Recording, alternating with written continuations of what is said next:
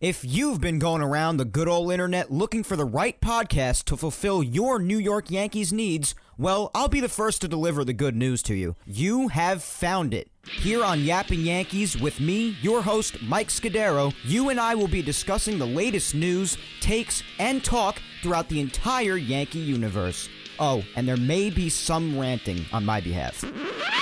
Yeah. Anyway, what do you say we get to it? Let's get to yapping! Well, hello there, my fellow Yankee fans, and welcome to episode 199 of the Yapping Yankees podcast, where we yap about the Yanks and nothing but those Yanks. As always, I am your host, Mike Scudero, here on October 15th, 2023, as we sit, once again, one episode away from the bicentennial episode 200. Holy crap! Holy crap is right. That is probably the only appropriate comment at this point in time. And yes, you might also notice today, folks, that my voice is a little bit raspy. You could thank that, or rather thank the Misfits boxing pay-per-view last night. Got myself a little bit amped up at some of the fights, so sorry about that, but nonetheless, voice is a little bit raspy, but hey, we're still going to do the best we can out here, because that's what we do every single week on Yapping Yankees now, isn't it? But I already did go into a whole diatribe last week about how I cannot believe how close we are to episode 200. I still can't believe it, especially since it's only one episode away now, which is surreal, that for over 4 years I've been doing this show, and it's almost time for the bicentennial episode. I've been going around and telling everyone about it that doesn't know, and they're like, holy crap, you've done 200 episodes. So listen, I'm aware it's a big accomplishment. It doesn't feel like it was that much work for me because doing this show is that much fun. I enjoy talking about the Yankees that much, especially when it comes to talking about them with all of you, my loyal listeners, even if you're just passing through this week, or you've just been listening for a few weeks, a few years, or maybe since the very freaking beginning somehow, because that would be impressive. 200 episodes, almost 5 years of coverage. Well, 5 seasons of coverage, almost 5 years of coverage as of next year. If you've been listening from the start, I applaud you. Yeah, there you go. Because you deserve it. You deserve it. I deserve it for reaching 200. You deserve it for listening for that long if you have been. How about that? So, I just can't believe it, man. And I'm not going to spend as much time on it as I did last week, because last week I went on a whole rant about it, and, well, not angry rant, but on a whole tirade about how happy I was to be able to reach 200 episodes. It's a hell of a milestone for me. And as I'm sure you can imagine, I'm definitely going to be going in on it on the 200th episode itself. So we have plenty of time to talk about Yapping Yankees, its history, how happy I am to hit 200, as if I haven't spoken about it enough already. But there is one little piece of iffy news that comes with it. And that is the fact that, unfortunately for you, you're going to have to wait 2 weeks to get it, because next weekend I do have to take a weekend off. I got a lot going on next weekend. Spending an entire day next Saturday with some friends, and then Sunday I'm going over my cousin's house for like the entire day. So I have no time, even if I wanted to pull it off on a Saturday, which I have done on occasion when absolutely needed for Yapping Yankees in weekends past these last 4.5 or so years. I can't do that next weekend because I'm literally busy the entire day, both days next weekend. So I literally have no time to do the show next weekend, which is an extreme rarity, I know, because the consistency on the show is usually good, other than when I absolutely have something to do that I cannot get around. But next weekend's one of those weekends, so it really is, the timing's kind of crazy that it falls on the weekend that should have been 200. But hey, there is a good point about it from my perspective, and that is that I get to keep you guys in suspense. Yeah, I've been told I'm evil before. Well, I'm doing it again now. Keeping you guys in suspense because there is going to be no Yapping Yankees next weekend, just letting you know that. And I will be reminding you on social media in case you forget. But in 2 Sundays, on October the 29th, ironically 2 days away from one of my least favorite days of the year being Halloween, will be episode 200 of Yapping Yankees. So you're going to have to exhibit some patience for me these next couple of weeks, so I hope you could do that for me. Not that you have much of a choice, but I still hope that you could do that for me comfortably. But nonetheless, whether it be next week, the week after that, doesn't matter. I could not be more excited for the bicentennial episode than I already am. And now that I think about it, a weekend off next weekend could actually be good because it's been a few weekends now, a good amount of time since I've had a weekend off. And just like mentally prepare for a big episode because this is a big deal for me. It really is. 200 episodes is a really big deal for me, guys. And it would be for anybody. It's a big accomplishment in the content creating world to be able to show that you have this kind of consistency, that you have this ability to go on for this long and be dedicated to something so religiously for so long, even if it feels easy because it's something you like to do. You wouldn't believe how many people out there, and this is true for a lot of people, unfortunately, even if it comes to doing something that they love, still finding the consistency to do it and having the discipline to do it is challenging for a lot of people because a lot of people just rather sit back and enjoy their lives as much as possible. And they should. Part of living life is enjoying it as much as you can as well. But sometimes when you do that, you sink into a place where you start to get a little lazy and a little complacent. But to show that you could do something for years and years and years and years and stick with it, be as consistent as possible, show you're dedicated to it constantly, it is an accomplishment in its own right. And I do acknowledge that. And we're going to be sure to celebrate it plenty in a couple of weeks. So still beyond ecstatic for episode 200. I cannot wait for it. I do feel somewhat bad that you guys have to be kept in suspense for a couple of weeks, but I'm guessing that it should be that much more exciting for when it does come out. For me, for you, for everyone. So I am really excited for that and remain in disbelief that we are so close to such a huge milestone for this show that I have been so proud of for years now. But you know what I've also been left in a bit of disbelief with? That's the playoffs. Because honestly, a lot of unexpected crap has happened in the playoffs. So can I get an applause for that transition? I mean, there you go. Come on. That was a W, guys. Come on. I try. So, but anyways, the playoffs.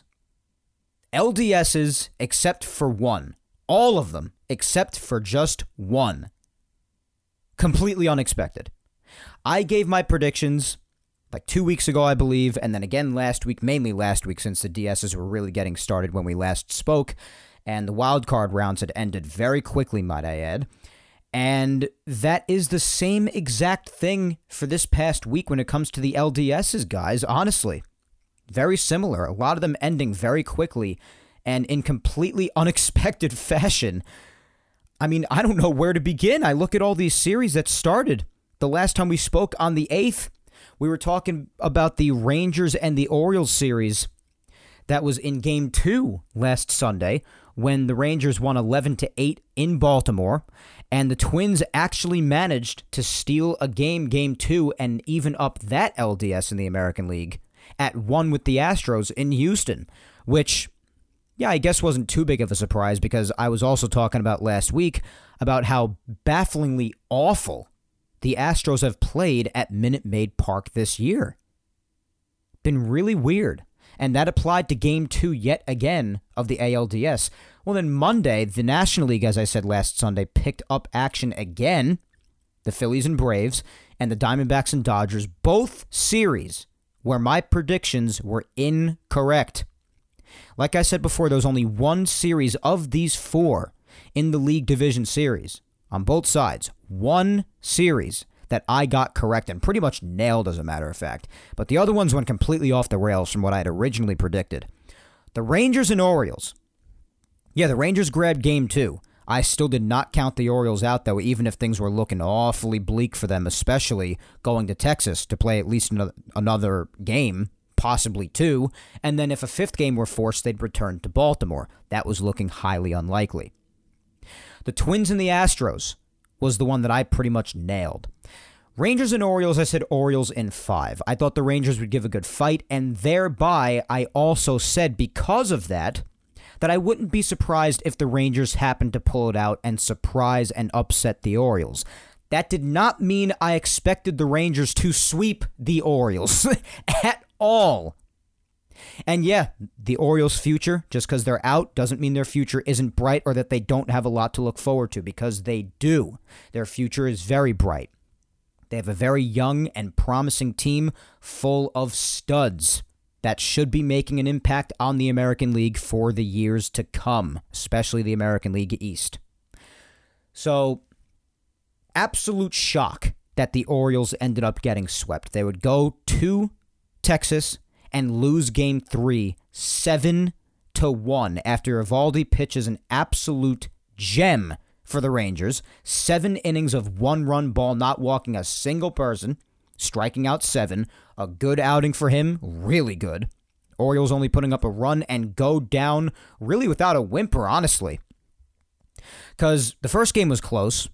The second game mostly was not close until the end when the Orioles brought it within 3, but, the Rangers putting up 11 runs in that game, and then Game 3 just really was not competitive. The Orioles were checked out. It looked like they were done, and they very much were. So the Rangers upsetting the 100-win Orioles, 101 to be exact, and they would end up getting swept by the 90-72 Rangers. That was their record during the regular season. Goes to show how hard the postseason is to predict, because a lot of these things go completely contrary to what we believed prior, and this was one of them.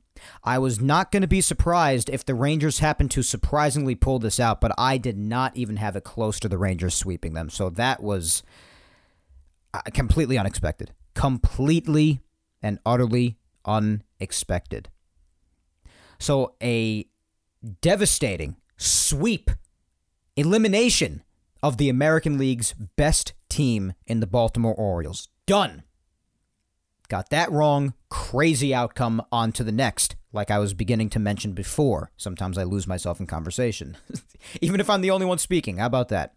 Twins and Astros. This one, from the beginning. I said that I expected the Astros. Granted, they're not the same team as before. They sucked at home this year. As a matter of fact, for those who don't know, the Astros are actually a sub-500 team at Minute Maid Park this year. Yes, that is 100% the truth. I expected the Astros to sweep or at most take 4 games to win this. I said I wouldn't be surprised if the Twins at least managed to pull 1 out, but no more than that. No more. The Astros at most would take 4 games. And I pretty much nailed that one, more or less. I didn't have a definitive 3 or 4. I wasn't really sure. But more or less, I had it pegged down for the most part. So that was the series that I basically nailed. The Twins did manage to put up a good fight every now and again. The series and the scoring did get close at times. Game 3 really wasn't. It was 9-1 Astros. But Game 4, they only won 3-2. It was really close, and the Twins actually managed to get on the scoreboard first in that game, and the Astros would put 1 up in the second and 2 in the fourth. And then other than a run being allowed to the Twins again in the bottom of the 6th, the Astros were able to hold it down for the 3-2 series-clinching victory. But that game was real close. Game 3 really wasn't. Game 2 actually really wasn't close either because it was 6-0 Twins really shutting out the Astros until the end when they managed to put 2 runs up in the bottom of the 8th inning. And then the first game was pretty close. It wasn't for a while because you remember the Astros jumped out to a 5-0 lead at first. But then after the 7th inning when the Twins put up a 4 spot in that 1 inning, it was 5-4 there before the Astros tacked on 1 more in the bottom of the half of that inning. But it got a little close at the end there. For most of the game, the Astros had a healthy lead, got a little close. So I guess half the series was played pretty close. The other 2 games weren't really close. But still, Astros in 4, more or less what I predicted. Was not surprised by that result. I very much voiced that as a possibility, so not a surprise there. The National League, guys, you want to talk about completely unexpected outcomes. Why don't we take a gander at the National League? Because my God in heaven, who the hell would have expected, at least, I want to start here right away because I've been itching to talk about this on this show for days, guys. There's not been baseball played in days as it is because all of the division series wrapped up the latest on Thursday the 12th with the Phillies and the Braves, which we'll get to in a second. That's the second one I'm going to get to because that was pretty unexpected too, but the one that I'm going to start with was... I have no words. I just don't have any words. But the last game played was the Phillies and the Braves on Thursday in Philadelphia, the 12th. So that was 3 days ago. And we're only getting baseball back tonight, when the ALCS begins at 8:15, which I'm not going to be with you for because it's only shortly after 5 at the time I'm taping right now, and the game's not on for another few hours. By the time this episode comes out, that game will probably still be going on, the LCS game. But guys, the Diamondbacks and the Dodgers, I don't think I have ever been more off base in my entire life about a series, whether it be in the regular season, the playoffs, even the World Series, or what have you. Maybe even a spring training game. That's how off I was. But in my defense, to protect myself against the notion that I have no clue what I'm talking about, nobody else on the face of the earth predicted this. And if you did, if you claim to have predicted this, I require photo evidence or any kind of evidence that was documented of you predicting this, whether it be a photo, a video, a message, text message, or whatever, even in a freaking letter, guys. I require some proof, otherwise I call lies. I call complete and utter BS on your behalf, because there is no way that any baseball fan, I don't care, I do not care how much you anticipate the Dodgers to choke on a yearly basis in the playoffs. No one predicted it to this severe of a degree. That's right. The Dodgers choked again. But to say they did it in spectacular fashion is, again, something I managed to say basically every week on this show, basically the understatement of the 21st century. They faced the third wild card winning 84-win Diamondbacks team in the LDS. This was supposed to be a walk-in-the-park series for the Dodgers. Now, are the Diamondbacks a joke? No, they're not. Do they have good aspects of the team? Yes, they do. But the Dodgers should have handled them. Keyword being should have. Because they very much did not. Very much did not. And as a matter of fact, got pretty embarrassed. Especially in the first game, when Clayton Kershaw, who outside of the 2020 screwed up postseason, because that entire year was screwed up thanks to COVID, but except for that year where he actually managed to pitch decently in the playoffs, we all know that Clayton Kershaw, one of the better regular season pitchers in all of baseball history, I believe it's very safe to say, has a reputation of being god-awful in the playoffs. Game 1 of this series was a prime example as to how he gained such a reputation, because the guy allowed 6 runs, all earned, 6 runs, and only ended up getting an out at the end of it all. Sound familiar? Maybe like the Carlos Rodon Kansas City start? Well, that's Carlos Rodon. Not to say that Carlos Rodon himself has not also had spectacular seasons in the past, because he has tended to here and there. But this is supposed to be Clayton freaking Kershaw. And 6 runs, only recording 1 out. Before you knew it, before you possibly even had a chance to get to the television to tune into this game, the game was over. The final score was 11-2 Diamondbacks in Los Angeles, folks. My God. Who the hell predicted it?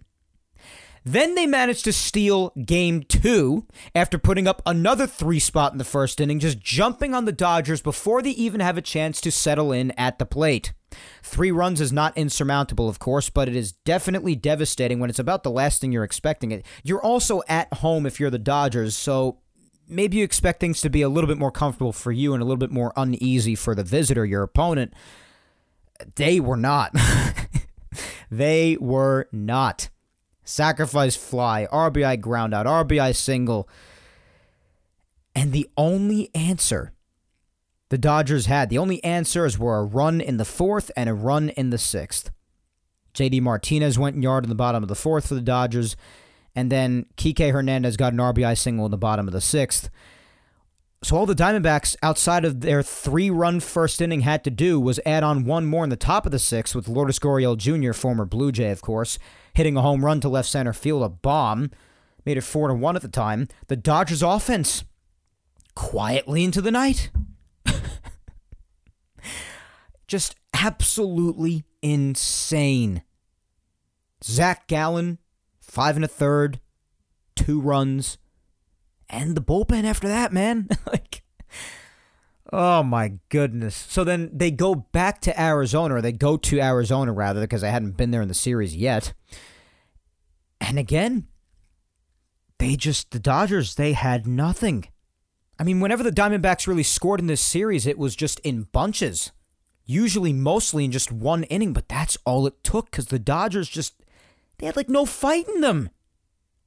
Even in the third game, a 4 spot in the third inning when there was no score. Perdomo solo shot, Marte solo shot, Christian Walker solo shot, Moreno solo shot, and the pitch before that, he hit it just foul, so almost hit a home run. The next pitch, he hits an absolute tank job to center field. 4 home runs in that one inning, off Lance Lynn, no less. And the Dodgers, 2 runs in the 7th. Chris Taylor RBI single, Kike Hernandez RBI single. That's it. The Diamondbacks, I had this series ending easily in a sweep, but at the hands of the Dodgers to the Diamondbacks, it went the complete opposite. You just can't predict some of this crap. You can't. Absolutely insane. So the Dodgers just, again, didn't show up, completely choked, played absolutely an utter non-competitive baseball. And they lose to an 84-win Diamondbacks team. It goes to show, yeah, the wins in the regular season, they don't mean anything in the postseason. You wipe it clean slate, all that. But you are straight up lying to me if you knew that this was going to be the result of the series. In one of the 3 games, the Dodgers getting absolutely embarrassed in their own stadium right off the bat against Clayton Kershaw, who I know has a bad reputation in the playoffs, but come on, that bad right away? And then a sweep happening? Again, I'd need some type of evidence that is in fact what you predicted, if you did. Otherwise, I'm just calling BS up and down. You could have had the Diamondbacks winning the series. Yeah, even that's a stretch. But I do know some people out there do acknowledge, like myself, yeah, nothing's impossible in the playoffs. But come on. A sweep? Madness. And no, I didn't have the Dodgers going all the way. In fact, I did have them choking again, but not in this round. Not in this round. I had them going to the LCS against the Braves and losing to them, and then I had the Braves going all the way. Which is another wrong prediction, by the way. Speaking of the other series, the Phillies and the Braves, how about we talk about that for a second before we get to our Yankees? I think we've found a good source of kryptonite for the playoffs between 2 teams. You know what? That's the dynamic in the playoffs sometimes, guys. And I do see some people saying these things on Twitter. And you know what? It's hard to disagree. Because sometimes in the playoffs, you just have teams that either own other teams or themselves get owned by other teams. It's just the way it happens. And it does appear that as of the last handful of years, especially the last couple in particular, the Phillies do act as kryptonite with the Braves because the Braves have no answers for them in the playoffs. This was a team that I had going all the way this year, not just because they were the best team in baseball, which they were with 104 wins, but just the way they looked, their roster, their overall semblance. I mean, it's crazy. I had the Phillies putting up a bit of a fight. I had Atlanta winning in probably like 4, maybe 5. But I said maybe even 4. Because I definitely saw the Phillies winning at least a game. I didn't have the Phillies going down, getting swept, or not even putting up a fight. I definitely had them showing some fight. For sure, putting up at least 1 win in the series. But they took care of the Braves, man. The only game that the Braves did pull out was Game 2, which they just won by the grace of God by an unbelievable late-game comeback. But other than that, the Phillies controlled this series, bro. Completely. First game, Ranger Suarez and the Phillies bullpen holding the Braves to 5 hits, not allowing 1 run. Phillies only having to put up 3 in Atlanta, grabbing Game 1 that convincingly. A shock in itself there. Game 2, again, that's when the Braves had their awesome late-game comeback, scored 2 in the 7th, scored 2 in the 8th, after also scoring 1 in the 6th inning prior to that. So the Phillies, up 4-0 prior, looking to again get an easy victory in Atlanta. At least the Braves had the guts and the heart to come back with an unbelievable late-game win here. And it was just thanks to a lot of home run hitting, which is really a big thing in the playoffs, as we know. But Travis d'Arnaud bringing the game within 1, and then Austin Riley putting them ahead with another 2-run shot. So 2-run shot by d'Arnaud in the 7th, 2-run shot by Riley in the 8th. Before you know it, they have the lead after putting up their 1 run on an Ozzie Albies RBI single in the bottom of the 6th, and then they would hold it down in the 9th inning to barely come away with the win and even the series at 1. And now heading over to Philadelphia, I wanted to see how the Braves would play away from home now, because maybe they just, I don't know, felt pressure in front of their fans. Some teams just don't show up when they're at home. I don't know. And obviously you have all the talk about people wanting to change the playoff roster, because I did bring this up again last week as well, about some people being annoyed about how much rest time there was between the last game of the season and how long some of the division winners had to wait before starting the DSs, because they had to see where their opponents were after the wild card series. So they had to wait for that to wrap up. And when all was said and done, they didn't play their first games until about 6 or 7 days after the regular season ended. So there's that long layover there. Do they get rusty? I mean, certain other teams don't seem to be affected by this, really. I mean, it's just a matter of, I don't know, staying focused, practicing every day, doing what you got to do to keep your head in the game. But I don't know. I mean, we have seen that discussed quite a bit in the past, so I guess it could be a factor. But, I mean, if you're really in it to win it and it's your championship to win, I mean, I would think you do whatever it takes. And you just don't even care about the fact that you just had 6 days off. Use that as a time to rest because you just played 6 months worth of baseball, give or take, including spring training. Even though it's much less vigorous and you get a lot more time off. You don't play the entirety of the games most of the time. But you get it. You just played a lot of games for a lot of months in a row is my point. So take that time to rest up a bit. Keep your head in the game. Be out there practicing every single day. I know it's not the same as being in-game, but be out there every day and practice. And be ready for the big moment when you have to step on the field and perform. I don't know. I don't like excuse making. I don't. I never have been one to make excuses with that or too much of anything in life. I'm typically very self-accountable and own up to my mess-ups. That's just the kind of person I am, so I don't really care to hear excuses like this. But, I mean, whatever it was, the Braves just didn't come to play, guys, at all. They go to Philadelphia. They lose Game 3, 10-2. 10-2. And again, this one, I mean, the Braves got on the scoreboard first in the 3rd inning, which I was like, all right, maybe they're going to make a statement. They're getting out in front first, maybe catch the Phillies off guard a bit. Ozzie Albies RBI single. But then, I mean, the Phillies in the bottom half of that same inning, a 6 spot, and you just felt like the game was already over by then. Nick Castellanos, who really had himself a hell of a series, especially in Philadelphia. 4 home runs in games 3 and 4 combined. Crazy. This was the first of them. Solo shot. Then Bryce Harper, who had himself a hell of a night in Game 3. 3-run shot to put them ahead 4-1. JT Realmuto, 2-run double 6-1. And they weren't done yet. They just kept on piling on. The Braves only put on 1 more run in the 6th. But another run in the 5th for the Phillies, another in the 6th, 2 more in the 8th. My God, a murder in Game 3.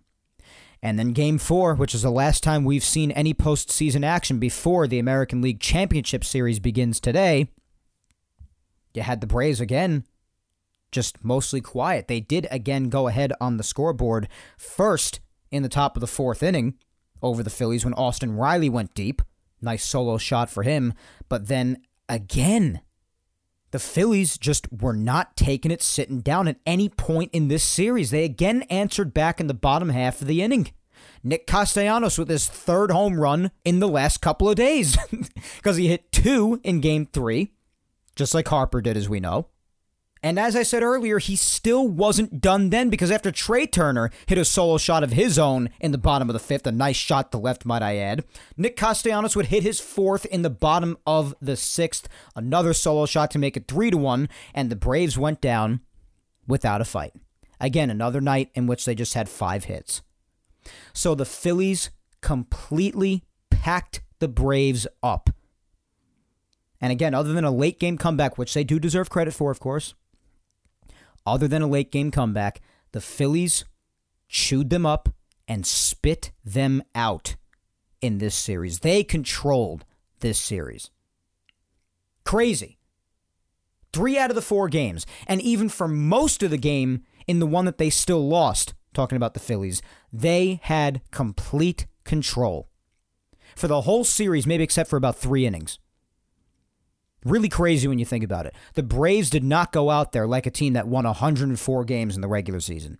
Again, another example of you can't predict this crap. You just can't. Unbelievable. So now after all is said and done, 104 win Braves, gone. 100 win Dodgers, done. 101 win Orioles, done. As usual, 87 win fraudulent Minnesota Twinks, done. Now, standing and remaining, the last 4 teams in baseball. 3 out of 4 of them are wild card teams. As a matter of fact, you could argue that all 4 are wild card teams in a sense. I'll explain that in a second. The only ones that remain in the American League, which is why I just wanted the Astros to win the Twins round after the way that the Rangers and the Orioles series went, for only one reason. I don't wish the Astros really any success. And now I want them to lose. But the only reason I want them to make it past the Twins, especially after the Rangers officially beat the Orioles, was because I wanted to see American League chaos with 2 Texas teams, 2 teams in the same state, fighting for a pennant. I just want to thrive in that chaos and listen to the absolute craziness during the games in both ballparks. So now that I'm getting that, I am amped and I'm rooting for the Rangers completely, of course. It'd be their first time back in the World Series since 2011 when they faced the Cardinals there. So, yeah, those 2 standing still, Astros and Rangers. Not a surprise to see the Astros there, even, again, if they're not the same team this year as they were prior. Still not a surprise. And then in the National League, yet again for another year, 2 completely unexpected teams. Some people may have expected the Phillies because they do have a lot of terrific assets on their team, of course. But to make it past the Braves that convincingly, just crazy. That's why you just have to imagine they must be their postseason kryptonite. Because, of course, during the regular season, the Braves were much better. But again, 2 mostly unexpected teams, especially in the case of Arizona, in the National League, the Diamondbacks and the Phillies playing for the National League pennant. Can the Phillies make it back to the World Series for the 2nd year in a row? Obviously, last year, they lost to the Astros. If the Astros win again, and the Phillies make it past the Diamondbacks, which I'm expecting them to do, but again, with what the Diamondbacks did to the Dodgers, despite their choking reputation, you can't even count them out completely either. Along with the fact it's just mostly impossible to predict this crap.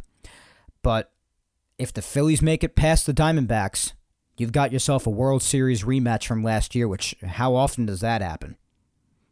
I mean, not to mention, you don't even really get many rematches in the World Series the next year at all, let alone any repeats. The last repeat at all was the Yankees' three-peat from 98 to 2000. Nobody has even repeated, so it's also rare to even get a World Series direct rematch the very next year, but we could be on that path. Phillies and Astros last year could be Phillies and Astros again this year. But I cannot wait to see how these 2 series go. Again, Game 1 of either of the CSs begins tonight at 8:15 Eastern. Rangers and Astros. And they both play tomorrow. Both of them will play. Rangers and Astros Game 2, Diamondbacks and Phillies Game 1, and so on and so forth. By the time we speak again in 2 Sundays, the World Series should be going on. There's not set to be a game that day. By then, we'll be in between Games 2 and 3, so there's no shot the series will be over by then yet. But I am glad that at least the next time we do talk, if I'm taking a week off here, which I have to next week, as we know, I am glad that the next time I speak to you, baseball will not be over, and that we will still be talking during baseball happening by the next time we speak. I am happy about that. So the World Series will be going on by then. We'll have both CS series to recap, just briefly. But my God, how this turned out, guys. Unbelievable. What action we have coming up. The Phillies making a fight unbelievably to get past the 104-win Braves. And the Diamondbacks just shocking the Dodgers. Shocking them and all of us. Absolutely crazy when you look at it. Like I said, 3 wild card teams and almost 4, like I said before. And the reason why I said it, and I would explain that in a second, and I'll explain it now, is because, if you think about it, the Rangers and the Astros, they both finished with the exact same amount of wins, and they've finished in a tie pretty much in the American League West for first place. With only, of course, their head-to-head matchups deciding who got to win first place. And that ended up being the Astros. But they did finish in a gridlock after 162 record-wise, 90-72. So even though the head-to-head matchups obviously gives the Astros first place, dead set record-wise, they're the same thing. And the Rangers were forced to settle with the second wild card. So technically, and I know it's not really the case because the head-to-head matchups gives the Astros the edge, just talking record-wise, they're sort of like a wild card team too. Because there wasn't a definitive division winner wins and loss-wise overall on the season. So if you want to look at it like that, there's really like no definitive big-time division-winning teams left anymore. All the 100 winners are gone, wiped out in the first round. And now not a single team remaining in the playoffs had over 90 wins in the regular season. This postseason has been crazy. A lot of fun so far. I'm enjoying it, and I hope you are too. But that's how it's turned out so far, guys. I mean, again, 1 for 4 basically out of the series. I batted 250 with my LDS series predictions. Not too great, not awful either. It's better than getting none right, I guess. But I guess I'll give my predictions for this. Rangers, Astros. It's actually interesting because the Astros, obviously they have home field. Barely finishing better than the Rangers by the skin of their teeth, just coming down to head-to-head matchups in the regular season. So they have home field. So if the series does go all 7, then believe it or not, it's kind of the reversal with the Astros because in 2023, again, bafflingly so, the Astros have been uncharacteristically awful at Minute Maid Park. So if it does go all 7 and 4 of the 7 are played in Houston, you would think that'd be home field for the Astros and it'd be good for them. But it actually might turn out to be bad for them and work out for the Rangers.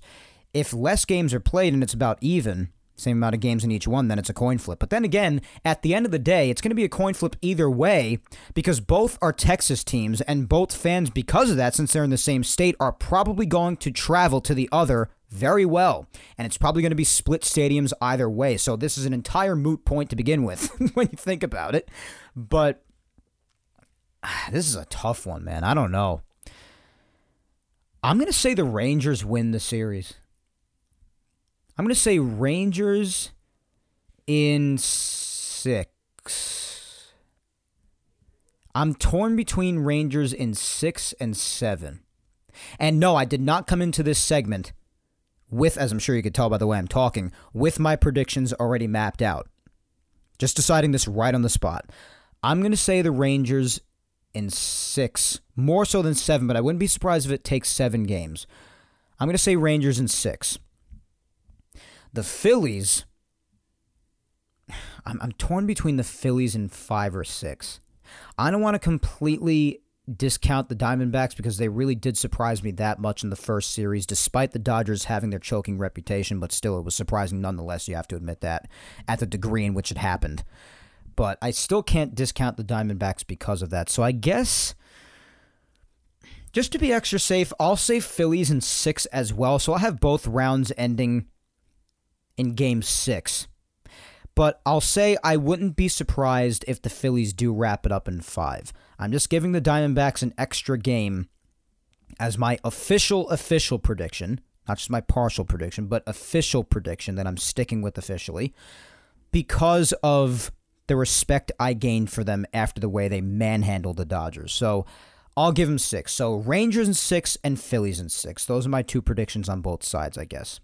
That'll be the official one I give. So that's the playoff update, guys. Probably a bit longer spent on it than I wanted to, but it's been that crazy. So I just get into talking about it. I can't really help it. What can I say? But let's get to the main reason why we're here, of course, and that is our New York Yankees. I was going to say beloved, but for some of us, especially after this year, not so beloved. I mean, yes, we all do love them, at least I do. Love the Yankees to no end, and that'll never change, obviously. But just when it comes to 2023 in particular, not very beloved these days. That'll come back when baseball resumes again next year and we're ready for a clean slate. At least that's how it usually is for me. Can't speak for everybody. But if you will take a quick gander at the episode title, in case you haven't already, the reason why it is that is because, well, the discussion that we were discussing last week is basically what's continued into this week, because nothing's really happened yet. Obviously, while it's the offseason for the Yankees, it's not really the offseason for others because baseball is still ongoing for a few other teams. But the same discussion that we had last week is really ongoing because not much has happened yet. Not much will really happen, if I have to say, at least not before the World Series ends. So while we have the time to talk about it and hypothesize and brainstorm and anticipate the ideas of what the Yankees can, should, and possibly even will do or change about the team, once it actually comes time to address said potential changes, that's really what's going on throughout the Yankee community. A lot of people are just talking about what they can, should, and possibly will do to improve this team for 2024 and beyond. So that discussion is ongoing into this past week. And the reason why I titled the episode what I did is basically as a continuation of what I was saying last week about when you hear the Yankees talk about all the things they would like to address or maybe even have addressed, which I'll get to in a second because that's what we're really going to talk about today. But of all the things that they address and all the things that they bring up and all the things that they say that they would like to change, there's one thing that we've learned when it comes to the Yankees as their fans, especially in the last couple of years, and that is to wait to see it in order to believe it. To actually wait for the change to take place rather than having blind faith in an organization that doesn't deserve any because of their action or lack thereof these last couple of years. And as a matter of fact, when it comes to a reference in this arena, a lot of people, including myself, like to mention just last winter, when after they signed Carlos Rodon and they got Judge back and they signed Rizzo back and did everything there, what was the first thing that Hal Steinbrenner and many others within the Yankees organization said to the media, the public, the fans, the whole 9 yards? They said, "We're not done yet." Spoiler alert, they were. I mean, it's really as simple as that. Talking about all the things that they would like to do around the trade deadline when the team was clearly in absolute need for any sort of improvement they could get. Damn near next to absolutely nothing took place. Just a lot of times where the Yankees talk a big game and do not deliver, whether it be on the spot. It's obvious that they didn't deliver by, quite frankly, doing absolutely nothing, or by doing something and having it turn out horribly wrong. Take your pick. It's happened multiple times. Both have in the last couple of years at least. So we arrive at the mindset, I'm going to wait to see it actually happen before I believe it. Or, as the title says, talk is cheap. Got to see it actually happen because talk is cheap. And that's what I direct to the Yankees organization, whether it be at the very bottom or someone at the very top like Hal Steinbrenner, who did speak at Sportico's Invest in Sports conference. And it was reported on, the things that he said. The Associated Press reported on it, and ESPN reported on it.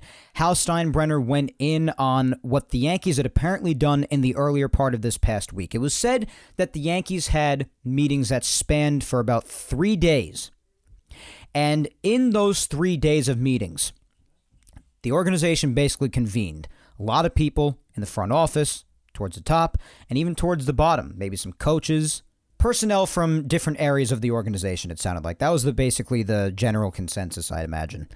And it just basically sounds like they picked apart a lot of what potentially went wrong with the team, tried to find where the problems of the team lied, as if they didn't shout into their faces loudly enough all throughout, And basically, we're just open to any sort of criticism and different thought processes amongst their peers. I mean, that's what it really sounds like it was, just an exchange of ideas, more or less, and it spanned for days. Hal Steinbrenner actually elaborated on it, and there was a clip that was going around Twitter of him actually speaking that I grabbed, so credit to whoever it was that took this video.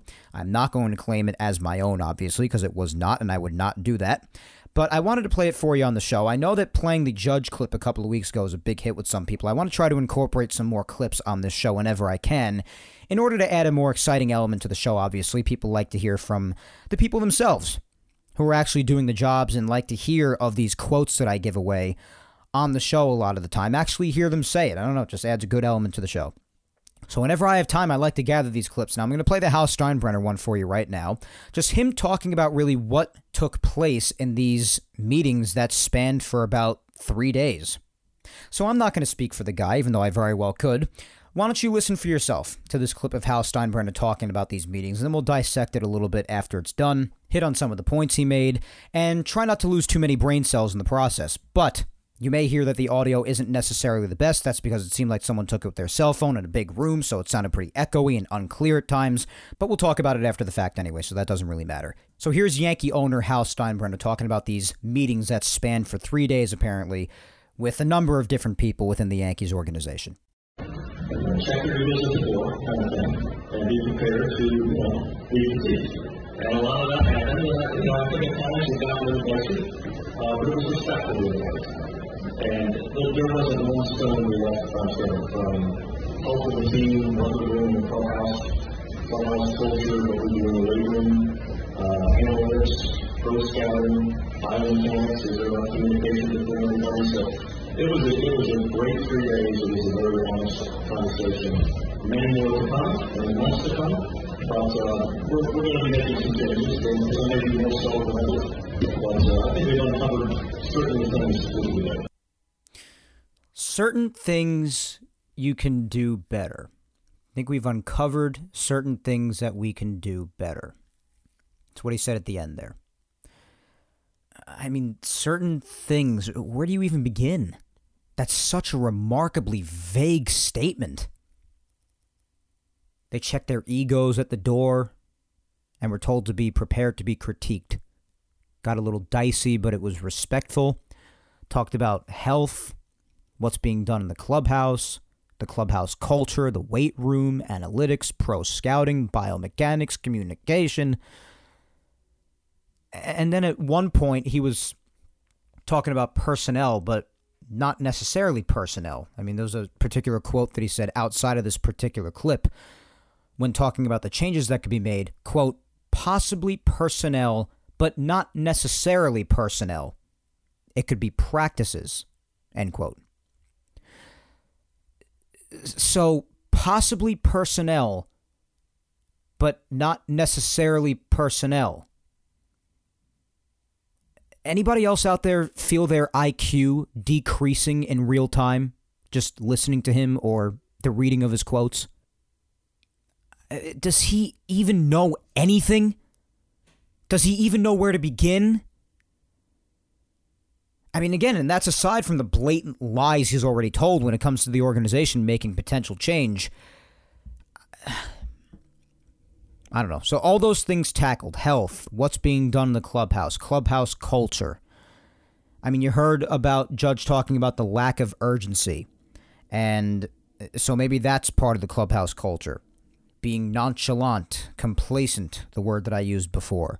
Maybe a bit of all that. So got to address that. The clubhouse itself. I mean, I guess it has to do with as a result of the culture. The weight room, yeah. I mean, we all know that could do a number on their bodies and therefore have an effect on injuries, perhaps. Analytics, we've spoken about that and how much of an overhaul that department could use. Scouting. Biomechanics, communication. I definitely think the communication in this organization needs work because they seem to pride themselves on communication, especially their communication to the public, but they just usually come off sounding like they are just denying reality and have no clue of what they speak. So, yeah, I would agree that communication could definitely be improved for sure. Just the way they execute really everything from top to bottom. That includes how the players do on the field. We've been talking about how many internal issues the Yankees have that need to be addressed. We've spoken about that forever. But also a part of the blame, like I've also said, has to go to the ones who are actually on the field because they need to be blamed as well. But it definitely needs to be addressed in the front office as well, the changes that are needed there. Because, part of the reason that is because of the way the team has been assembled here. So there's plenty of blame to go around, as we've spoken about all around. But as the title says, and as I've been saying for weeks, guys, talk is cheap. I'll believe it when I see it, bud. That's what I tell Hal Steinbrenner pretty much. Because again, same guy, we're not done. Or we're going to be looking to make changes here and there and possibly there and here, and you see just little to nothing done. Most years, the Yankees just continue to run back a lot of what we've already seen. So it just becomes a case of we'll believe it when we see it. That's at least the stance I've taken. And it continues here because you could just continue to babble on and on as much as you want, Hal, and like you've instructed all people underneath you to do the same. It doesn't make a difference. There are people who have adjusted to this and have now learned to do better than to just take you guys at your word, which has been faulty at best a lot of the time. Yeah, I don't deny that these meetings took place or that they have to happen. There is a great deal of discussion that needs to happen within this Yankees organization after the money and resources that they apparently pool into this and should additionally pool into this, and yet still coming out their worst season in over 30 years. There definitely needs to be a vast amount of discussion that takes place all off-season long, and I don't deny that those 3 days happened. But there are plenty of us out here who now do better than to take them at their word. A lot of these words that come out of their mouths are just that, words. They're hollow and pointless until something is actually done in reality.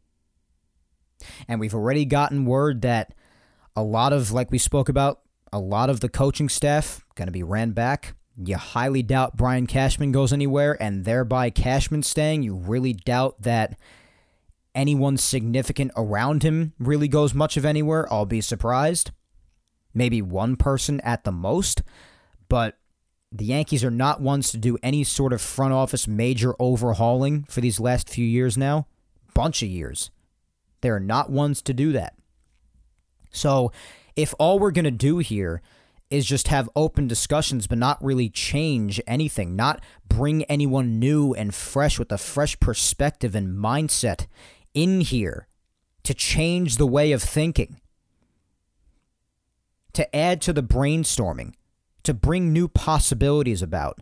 If we're not doing this and we're just having open dialogue about more of the same crap and we're running back the same staff, you're not going to see much of anything different, which again is the habit that the Yankees have exhibited for a bunch of years now. Again, talk is cheap. Got to see actual change happening. And maybe even get some word, not too much, because of course I know you can't spill all the secrets to the public, obviously. It's not good when it comes to playing opponents next year. You don't want the other team knowing your entire playbook. But showing people that there are actually different people involved, proving that other individuals are contributing to the brain trust here, that other people are offering other ideas to change things, because I really doubt that if it's exactly the same group of people in the same room every year, do you really think there are many different ideas being offered up? It's probably more of the same. So, if you see that most of the staff is remaining the same in the front office, in the coaching staff, in the health and performance staff, if that's staying the same, and you get a lot of what we've seen on the field, then please tell me what we expect to change for next year and the years to come. The answer is not much. I know it's early, and we're chomping at the bit right off the bat here, but, we're upset. We want to see something different for 2024, and we're ready to see change. Any change we could get our hands on as soon as possible when it comes to the Yankees as fans. who just had to witness the 2023 season. So yeah, we're going to start talking about it right away, even if things really are not expected to happen until after the World Series is done, which is still more than 2 weeks away. So yeah, there's a lot of time to talk about it, and yeah, we're probably not going to see anytime soon, so this discussion really could be pointless, at least for another few weeks. But it's discussion that needs to happen, because we've been looking to it for months now, since it was beyond apparent that the Yankees were not making the playoffs at all, which to me it was apparent in the first or second week of August. And now that it is officially the Yankees offseason, this is the time to at least start talking about it. But the main general consensus here is still a continuation of last week while we're caught in this in-between between the Yankees season ending and the World Series ending, to where things really start to pick up truly in the winter when nobody's playing anymore. And that's the fact that whenever we hear anyone within the Yankees organization talking, whether it's Cashman, Boone, Hal, someone on the coaching staff, someone on the health and performance staff, someone else within the front office or in the analytics department, which those guys are usually pretty silent. But regardless of who it is, we don't really care. We want to see the action. Actions speak louder than words. Talk is cheap. Again, we arrive back at that point because it's the truth. And truth be told, Hal Steinbrenner doesn't know what end is up. The only thing that he truly cares about is profit, keeping the Yankees organization and the Steinbrenner family as rich and profitable as possible, filling the ballpark up, making money on merch, TV deals, advertising, parking, chicken buckets or overpriced beer, anything you could think of for the Yankees to make money on, and making it to the playoffs, making it to the World Series, which they haven't done in nearly a decade and a half now, and even winning the World Series. Yeah, that gets you more money, of course, but all of that is just icing on the cake for Hal. Those are bonuses, not priorities. There's a big difference. Fine line between priority and bonus. You see? That's why they have these meetings and they throw around these ideas about what the problems could potentially be, because Hal has no clue. And neither do most people directly underneath him, which is, again, really sad considering all the money that the Yankees do have and should utilize, and thereby also all the resources that they have at their disposal. So these words are hollow to me until something's actually done. All these things that they apparently went through, and 3 days of critique-filled discussion to where it apparently got pretty dicey at times. It damn well better have, because that's what this season was, to be kind. Dicey. But was also apparently respectful. Yeah, of course, you gotta be respectful. Of course. I don't know, guys. I'm just tired of hearing these guys with the same monotone corporate voice trying to sound like they give a single crap to the public. I'm just tired of hearing it. I actually want to see and hear about legitimate change and legitimate modifications to the organization and its personnel where it matters and where they seem to be flawed. That's all I care about. Analytics, hitting, front office responsible for the construction of the team itself. All of these realms that need addressing, even the health and player performance, because Lord only knows that one of the biggest problems facing the Yankees for years on end now, some may even argue the biggest, injuries. Nobody on this team, if their lives depended on it, could play a full season healthy most of the time. It is a dire problem, not an excuse. It's a problem. I refuse to use it as an excuse. It's a big freaking problem the Yankees have to find an answer to. And you'll just have to excuse me if I don't trust these corporate boneheads to figure it out. I hope they do, and I hope they make these necessary changes immediately as soon as they can. Because it's what this organization needs. Can you imagine the type of message it would send to everyone, even within the organization, if they at least mostly still ran back almost the same team again, even after the season we have just witnessed? It would be incomprehensible. It would literally spell that they could not care less about winning. The ones at the head of the New York Yankees organization. It's a shame. So all we can do is hope that when the time does come for the actual change to be made, we'll see it. But of course, even if that time is to come, you always got to start somewhere. There's always got to be a first step, a foundation to your aspirations for change. So a first step, and you go from there. Which we're obviously yet to see that first step because the playoffs are still going on, and therefore baseball is still ongoing. So you'll probably see this change begin, if there is to be any, following the conclusion of the World Series, if I had to say. I mean, the sooner the better. I'm just telling you what's most likely. But regardless, you've always got to start somewhere. And starting this week and going forward, that's what we're going to tackle. Position by position, even level by level within the organization as much as possible throughout the winter, as the change will hopefully be made as the weeks continue. So we've got to have a starting point here in the second offseason episode of the 2023 offseason after gaining our footing last week. We've got to start somewhere.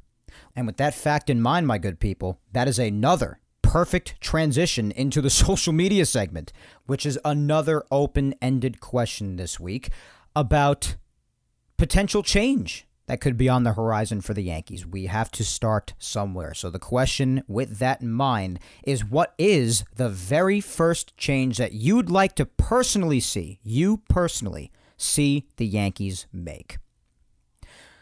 Personally, my very first is one that has 0% chance of happening, but I'll still say it anyway, and then mention the first one that I think might actually happen in reality, if any is to take place. Personally, I don't think the Yankees have the guts to make much change, maybe one, if that.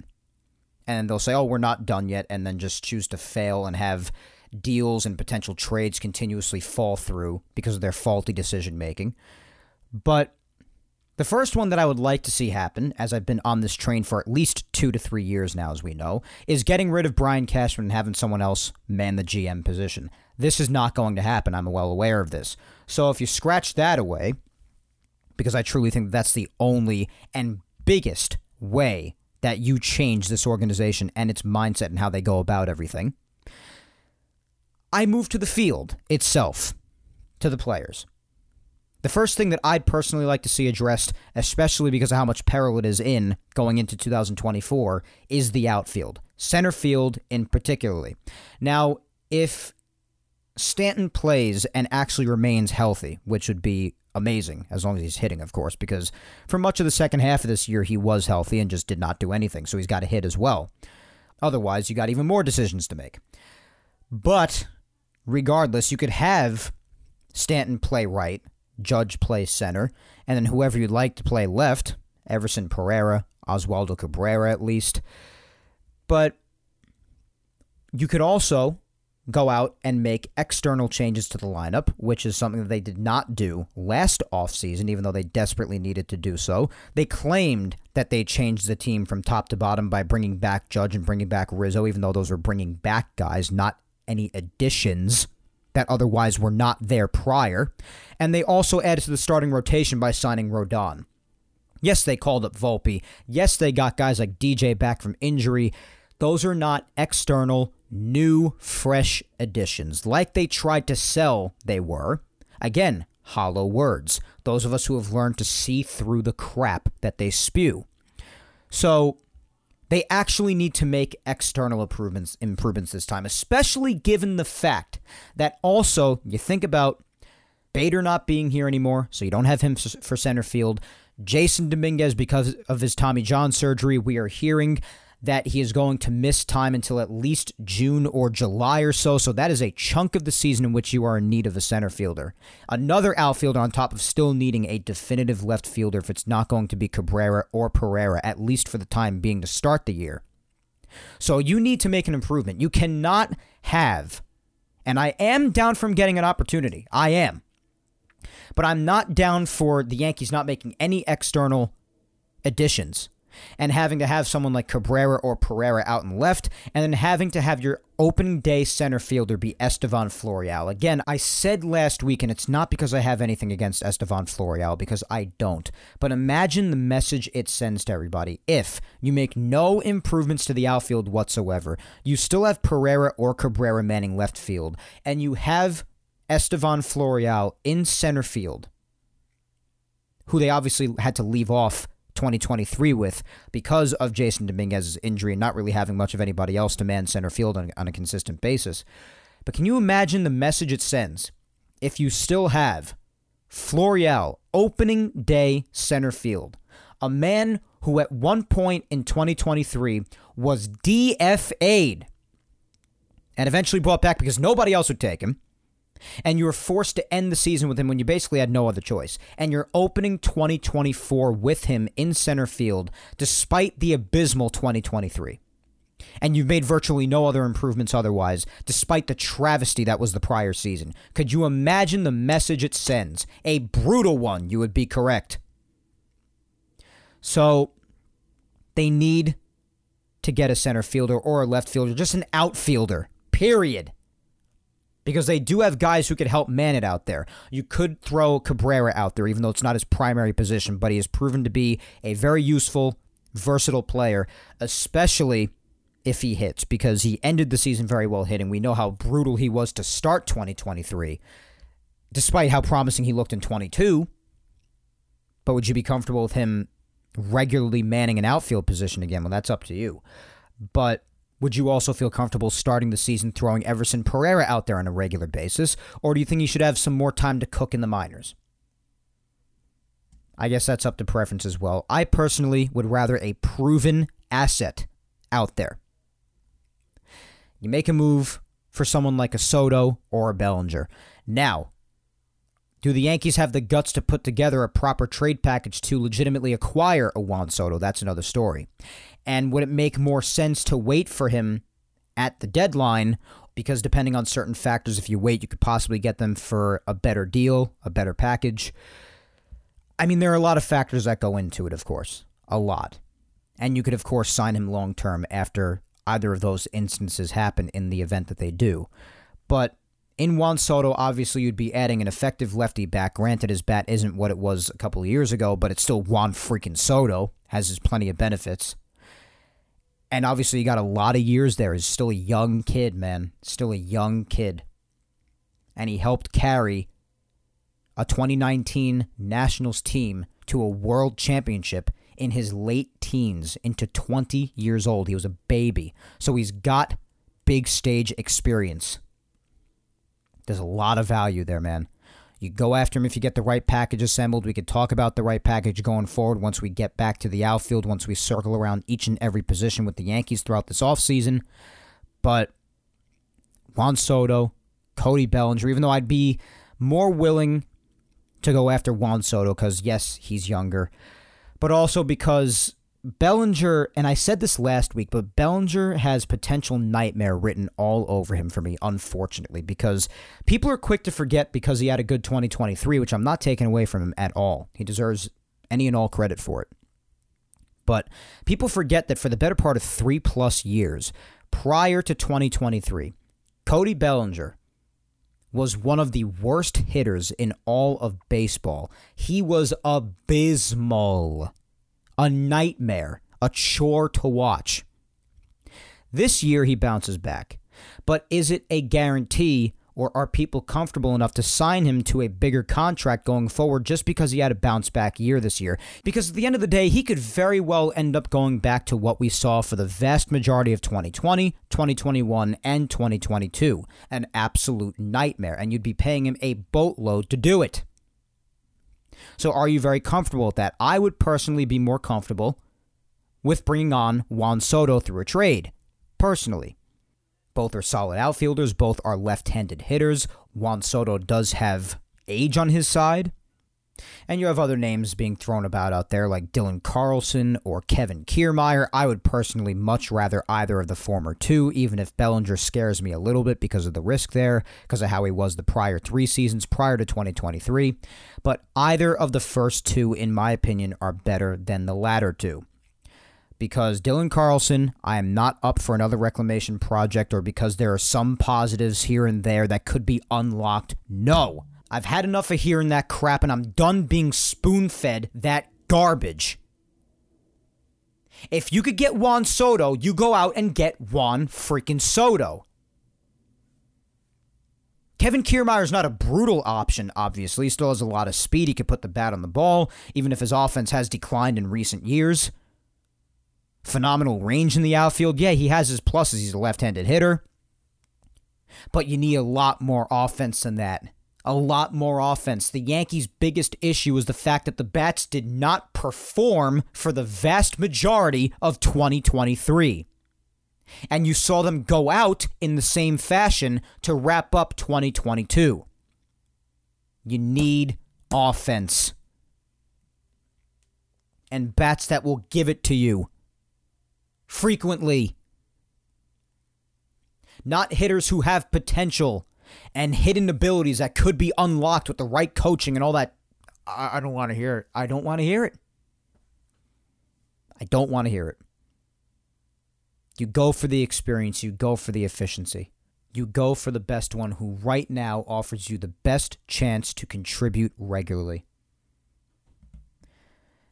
So the outfield is definitely, if you're not going to address something in the front office, Brian Cashman in particular, for me personally, very first change I'd like to see them address is the outfield. At any capacity, get the outfield in good shape. Even if you get Juan Soto and you eventually put him in left field for when Dominguez comes back, and you figure something out in center for the time being.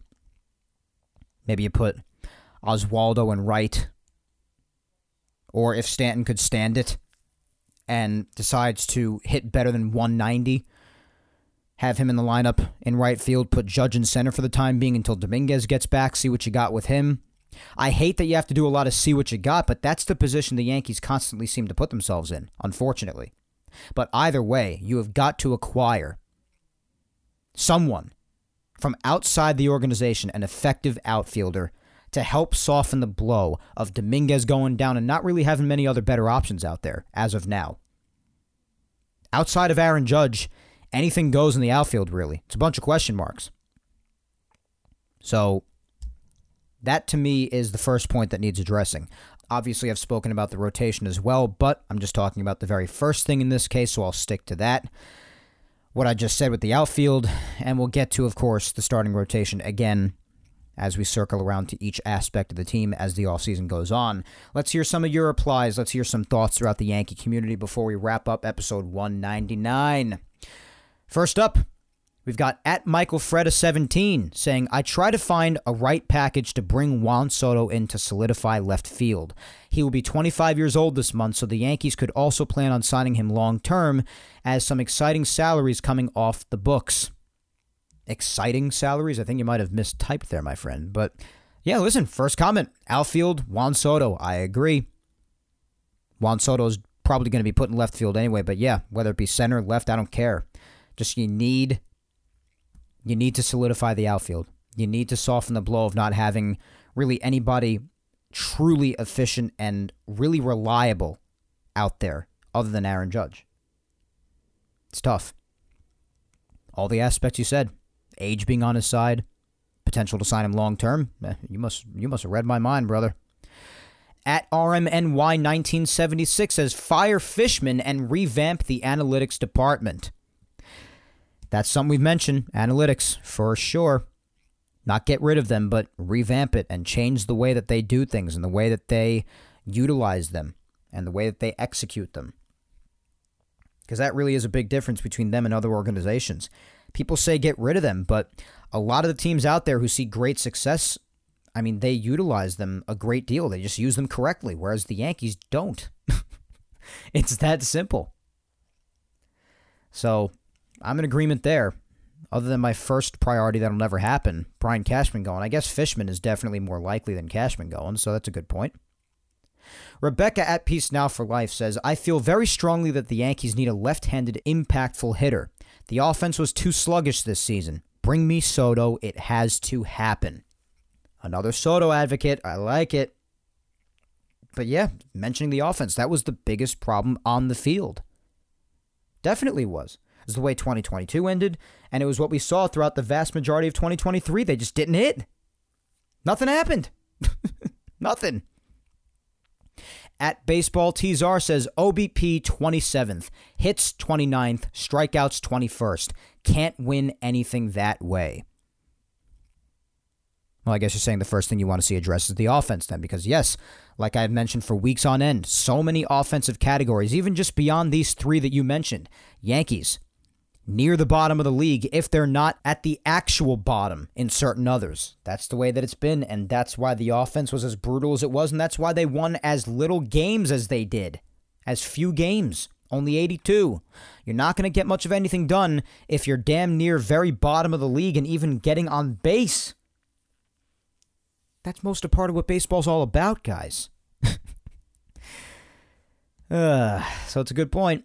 At Sarah Jane _99 says, replace Brian Cashman. That's my first one. Unfortunately, it's never going to happen. It's just not. But it's a point that you could mention. I mentioned it, but you could also mention how little of a chance it is of actually happening, and that would be valid. I'd be completely shocked, speechless if they did that.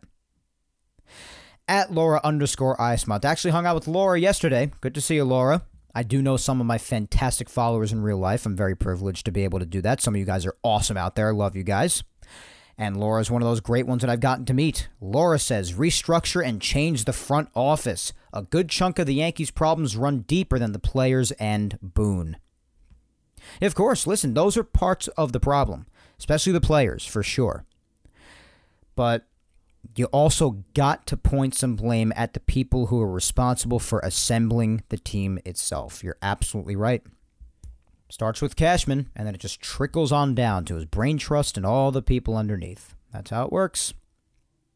At Evelyn42 says, clean house and conditioning and bring in new staff. There are way too many injuries, and the Rizzo miss was unforgivable. Meaning how much the Tatis Jr. impact really impacted him. Putting up his worst numbers in his entire career in the span between that collision and when they finally decided that the symptoms from that, concussion symptoms, were affecting his gameplay. Yeah, not a good look. Not a good look at all, and we spoke about it for a long time. But yeah, conditioning, health and player performance, eyes turned to Eric Cressy and all the people around him. Not good looks for all of them. I would hope that that's where a lot of the discussion was in these meetings that supposedly took place at the start of this past week. I would hope so. Up next is Spencer at Musician DMD saying the first change they have to address centers on the anemic hitting from the bottom of the order, of which there's no singular solution. Like most Yankee fans, in my opinion, they have to eschew what the analytics dictate: launch angle, exit velocity, contact rate, and work in a way where they're not trying to win games by making every batter a home run hitter. There's a slew of things they need to do, but I think it starts with instituting unambiguous change with the relationship between the analytics and the batters. Well, yeah, that's basically just how they execute and utilize their analytics. We've all talked about how that needs change, of course. And listen, yeah, I think like launch angle and exit velocity, I mean, yeah, you got to hit the ball hard for things to happen, give it a better chance for things to happen. Those things are important, but there's a lot more to it. Yeah, more hits need to happen, and you got to just focus on getting on base more, draw your walks, take advantage of anything you can throughout a game to make something happen. Home runs are a big part of it. You can't stop hitting home runs, and you do need your home run hitters. More things happen when home runs are hit, no doubt about that. But yeah, you got to find a balance. Got to find more of a balance. Got to have a balance of the guys who will hit a crap ton of home runs, and even if the guys who don't incorporate some home runs, that really shouldn't hurt as long as they don't fully stray from what it is they do best. But yeah, even Judge said, you just got to remember to do the basic things that will result in winning some baseball games. Got to remember, you're still playing a kid's game right now. Don't skew too far from what will lead to success, basic success. Getting on base, get him over, get him in. Hit the ball out of the park when needed. Don't forget about home runs. But they just need to really just find a better way to use their data than they do. It's clearly failed. And it leads to poor decision-making too, all throughout the game. And we've seen a lot of players even voice their disgust about it every now and again. They just openly disagree with a lot of it. They got to figure this out. But yeah, I do understand what you're saying. A lot of it has to do with how they utilize their analytics. At DCast says, commit to cutting dead weight and spend what it takes to win. Be the Yankees. Well, I think they did shed some dead weight last year, guys like Aaron Hicks and Josh Donaldson. Problem is that in some cases, especially in Josh Donaldson's case, they just took too damn long. But this year, yeah, you could just continue to analyze where it lays. Some people are referring to that dead weight as Giancarlo Stanton. I'd be willing to give him one more shot this year, at least for a little bit of time in 2024, but we'll see what happens. I definitely don't blame people for being fed up with him given the fact that he missed some significant time with injury yet again, as he has done so often in his Yankee time. I can't even deny that as a defender of his because it's a blatant fact. And even when he got back, the nerve of performing the way that he did, regardless of whether or not he holds himself accountable, yeah, it's tough. So a lot of people consider that dead weight. And we'll see how it continues into 2024 and what they will be forced to do, possibly, if it continues. But yeah, I definitely do think that even though it took too long in some cases in 2022, they started to cut some dead weight. But yeah, continue it. Keep on going. Giancarlo may fall into that category at some point if this continues for too long. If he hasn't already fallen into that category for a lot of people, which he has. At Crusaders BBNY says, ask San Diego who they want for Soto. All are on the table except for number 99 and number 45. Obviously, Aaron Judge and Garrett Cole. That's really, yeah.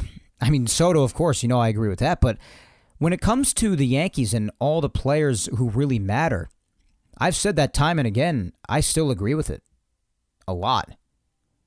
The two who really matter are Judge and Cole. To me, just about anybody else, maybe closely followed by Gleyber Torres, maybe. Just about anyone else, and Glaber's even included in this too. Gleyber, while he's next up on the list, is not completely untouchable to me, but everyone else really outside of Judge and Cole, I'd be willing to part ways with them. I would be. I'd be willing to, if it was right, if the scenario deemed it necessary, I'd be willing to say goodbye to them and part ways with them. Me personally, I would. The one who most closely follows after that is Gleyber Torres, obviously, but even that's tough to say because of what he meant to the team in 2023. Even if you have your problems with Gleyber, and I do, particularly his in-game mental mistakes and just apparent lack of focus, but you can't argue his importance to the Yankees. In 2023, he was the best hitter and most consistent hitter on the team. He was a symbol of resiliency and consistency. Through all of the crap times this past year, that means something. So even that's tough to say. But yeah, especially Judge and Cole. Those are the main two in the middle. And guess what? They're not getting any younger. And the Yankees have so many problems here that I think is going to take just more than one winter to fully address. And that's not good. Time is not really on their side the more that Judge and Cole age. That's the way it is because they're going to be dead in the middle of any potential World Series championship this team wins. They are the centerpieces in whatever you hope to achieve. And the older they get, naturally, the less of a chance you have to win within this window. Time is not really on your side. At Gibbs626 says, sell the team. If only that even had a remote chance in hell of happening. As long as it is profitable, and the Yankees never won't be, Steinbrenner is not going anywhere, guys. Hal is not going anywhere. I'd be shocked. Up next, we have at J_Torres Messias E says, 1, fire the analytics department, and in a very close second, fire Brian Cashman. Yeah, I mean, people spoke about Fishman and others in analytics. Yeah, be a good change, but you can't fire and just abolish because you're going to have the analytics no matter what. But yeah, find replacements for them, definitely. And fire Cashman, I would put that even higher up on the totem pole because he's truly where the team construction comes into play and where a lot of the mindsets originate from. A lot of it's him. He's at the top of a lot of it, guys. At Tommy V. Art says managerial issues. Well, it runs deeper than that. Boone just does what he's told. But yeah, he definitely doesn't have really much of a feel for in-game scenarios, for sure. I agree with that. And yeah, he's obviously just mostly a mouthpiece for the organization at large, the front office really. But you need more than just a change there. You do, because only getting rid of Boone, and it's not really something you have to worry about because as anticipated and also reported on last week, he doesn't seem to be going anywhere. But just getting rid of him it just wouldn't bring about all the change that the Yankees truly need. Might change a little bit, but it's not too much. And they'd probably just hire another him anyway. I know that's what's generally said, but it's the truth. Just how they do things, guys. They've made that apparent the last bunch of years. At Joker Sean 37 says Cashman and Fishman. That'd be lovely. But Fishman's more likely to happen amongst the two. Both would be an absolute shock, let alone just Brian Cashman in himself. So that'd be my first two with Cashman, but it's never going to happen. At Shell895 says fire Cashman. All right, so the fire Cashmans are coming in. There you go. I like it. Regardless of how low of a possibility it is of happening, still like it. At SportsGalNY says DFA Stanton. Yeah, I know there are some people out there, like I said before, they already view him as dead weight. They already do. It's tough. Listen, he'll be the first to tell you he brought it upon himself with how he did in 2023. Just coming back off the injured list and in a time period where he really was relied upon and really could have put the team on his back, he just didn't do anything. And he had one of the worst offensive seasons I've seen otherwise out of him in his entire career.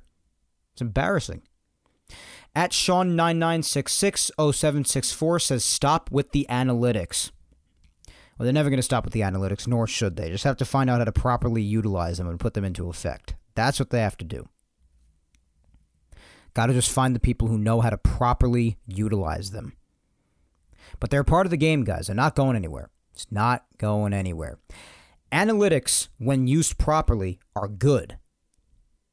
Problem is, Yankee fans just most of my Yankee community doesn't know that because the Yankees make a lot of stupid decisions and use them incorrectly, therefore giving it a bad name. But when used correctly and logically, they can be very good. So it's just on the Yankees to properly utilize it. That's really all it comes down to. Tina at MountainGal456 says, thanks, Mike, and congrats on your upcoming 200th episode. Thanks so much, Tina. I appreciate it. And thank you so much to everyone who has congratulated me so far on it and will continue to and has continued to throughout the last few days. It really means the world to me. Thank you. She went on to say, I'd say concentrate on hitting, especially with runners in scoring position and also the health and training staff. Way too many ongoing and surprising injuries. It has been a problem with this team for a while. It definitely has been. And because of that, I wouldn't really call it surprising. It's definitely expected at this point. It's just irritating beyond belief at this point. But yeah, definitely too ongoing, and the hitting itself, yeah.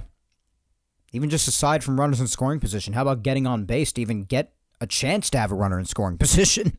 Because that was the real struggle this year, even just getting on base. On base percentage damn near bottom of the league, bottom 3-4 teams in the whole sport. You're not even really going to get all that many runners in scoring position opportunities if you can't even get on base. But yeah, runners in scoring position has been a problem for a decade and a half. It has been a problem for a long time, more often than it hasn't. And right now, you just got to focus on getting on base first and foremost, because they have just regressed to that point, even where the on-base percentage was so disgracefully low in 2023, as we know. But yeah, hitting's definitely the one that you mainly got to concentrate on. That's why if you don't address Cashman or somebody majorly in the front office around him, as I say first and foremost, that's why I look to the offense. The outfield in particular, there are a bunch of question marks. That's why my attention first turns to that before anything else. So I'm inclined to agree with that, Tina. At RipNYY 2023 says manager and GM. Well, Boone's not going anywhere.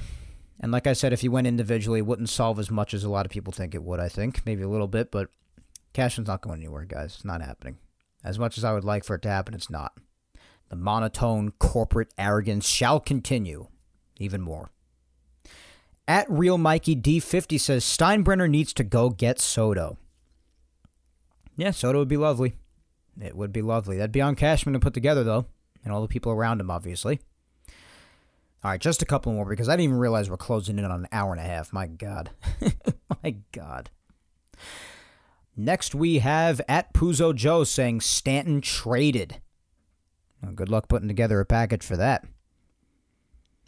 Next, we have at AJ Kinger says, convincing Stanton to retire. A lot of Stanton comments, okay.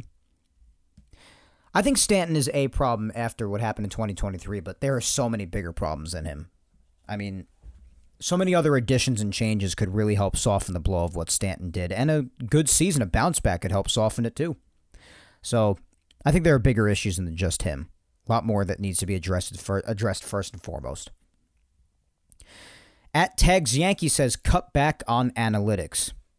See, I just rather say do analytics more correctly. That's what I'd rather say rather than cut back on them, because if used correctly, then it's a good thing. It really is. All right, last two as usual. First up is my lovely girlfriend at Vic Salimo saying, start with the foundation, the front office. They are the root of the problem and need to be checked. We need competent minds making big decisions. The players on the team also need to do some talking and learn how to work together as a team. Right now, they don't mesh. Yeah, first and foremost, you analyze the ones who assemble the team. Absolutely right. But then you also realize the players need to be held accountable as well, as you've said. That's 100% correct with the way that they played in 2023. And even Aaron Judge sort of said it, like a sort of lack of urgency. Like you said, they just didn't seem to have what it takes for a team that is really hungry and really wants to do it all. That was not the 2023 Yankees at all. So that's a good approach, Vic. It really is. Last but not least, as always, is my mom, Julia Gina Scudero, saying, hi, Mike. Hi, Mom. The most important thing is getting rid of Cashman. We know that's not happening, so I'll say a good center fielder and another amazing starting pitcher, and this is the bare minimum. I say 2 more good starting pitchers if the cheapos would spend their money wisely for once. Maybe our boys stop bulking up all winter, too, to avoid injuries galore next season. Let's hope for the best. Yeah, I mean, hey, Steinbrenner said they discussed that, the weight room and communication and all this stuff. So if that really does improve, hopefully we see an improvement, but I won't hold my breath as far as injuries are concerned after what's happened the last bunch of years with it. But yeah, good center fielder, just good outfielder in general. I mean, a Juan Soto, a Cody Bellinger, even though I'd much rather a Soto. Just get a solid, proven, reliable outfielder. And yeah, the starting rotation, that's another thing. Another requirement with all the question marks that remain in there as well headed into 2024, for sure. You're right, that should be the bare minimum. 2 starting pitchers would be awesome, but yeah, cheapos spending their money wisely. I like that you mentioned that. Not spend their money, because they do spend their money. Payroll's almost $300 million, even though it could afford to be more because they are the New York freaking Yankees. But the point is, they do spend, because that is still a bit of money. Quite a bit. Just a little bit. But it's just a matter of the Yankees not having properly allocated it. We've talked about that for years, and that's on Brian Cashman. Any general manager would love to operate under the conditions of being able to spend in an unlimited fashion so they could truly do what it is they need to do. But the fact of the matter is, when you're given about $300 million and you field an 82-win team, and this is where looking at Cashman comes in, you've got to look and draw your attention to the person who is responsible for allocating said $300 million and fields an 82-win team and constructs the roster that the Yankees had in 2023. You messed up somewhere, and you definitely deserve a healthy amount of the blame, Cashman. Which is why my mom, many others, myself, all say that that's the first priority regardless of how unlikely it is. But also now making the moves that are necessary, starting with the outfield in particular, because you got to start somewhere, to improve this team the way it needs to be improved. And there's a lot of other work that has to be done. And there's a lot of other positions we can talk about, all of which we will continue to tackle as the offseason goes along. But as of right now, as of just the second offseason episode, as we talk about where we'd at least like for them to start on our journey to deeply dissecting every aspect of this team as we do every winter, as they continue to come up short every year on a World Series, but most spectacularly this year in Yapping Yankees time. And we'll continue to do that as the winter goes along. But we've gained some good footing to start the offseason, I think, in the first couple of weeks of this early Yankees offseason in 2023, and we will continue. going forward. But thank you all for your submissions. I definitely did not get to all of you like I usually don't. But like I always say, that doesn't mean I appreciate you any less. It certainly does not mean that. But just keep on trying if you haven't already, and I will definitely get to you at some point. It's inevitable. I will. One point or another, one episode or another. And hey, next week, you're going to have the 200th opportunity to do that because next week is episode 200, guys. With that being said, 199 is done for today. History. Finito. Can you believe it? I can't. But I also couldn't believe if by now you weren't following me on all social medias, guys, which leads me to say my Facebook fan page is Mike Scudero NY. Twitter is at Mike Scudero, and Instagram is Mike Scuds97. Follow me on all of those if you do not already. Also, if you haven't already, please be sure to subscribe to Yapping Yankees on all 4 of the platforms it's available on: YouTube, Apple, Spotify, and SoundCloud. Show your love on all of those as you always do, my friends. If you've also missed any Yapping Yankees episodes, well, do not fret. Episodes 34 up to episode 199 today, all of them are available on YouTube. And every single Yapping Yankees episode ever done, going all the way back to episode 1 over 4 years ago, all the way up to today's episode, are all available on SoundCloud, Apple Podcasts, and Spotify. Once again, I thank you 3,000 for listening to me yap today, my good friends. I have been your host, Mike Scudero, and I will talk to you in 2 Sundays again. No episode next week. You're going to have to wait in anticipation for the grand bicentennial episode 200 of Yapping Yankees coming at you in 2 weeks on October 29th, my good people. But until then, guys, as I always say, and especially in this case with the built-up anticipation for episode 200, hang in there and be patient. But also, stay safe. Look out for your loved ones. Go ahead and kick life's ass this week. Continue to enjoy the playoffs. Continue to, alongside me, anticipate any potential change that could possibly hit us when it comes to the Yankees. As this offseason progresses, obviously it'll continue to progress even more so once the World Series is over. A lot more opportunity and possibility for things to change once we reach that. But until then, we have the playoffs to enjoy. We have change to anticipate, the team to dissect, as we will continue to do that for episode 200 in 2 weeks and beyond. Until 2024, obviously. But the most anticipated thing, of course, is in 2 weeks, episode 200 of Yapping Yankees, and I cannot freaking wait. It's going to be one for the ages, my friends. But until then, take care, and let's go Yanks.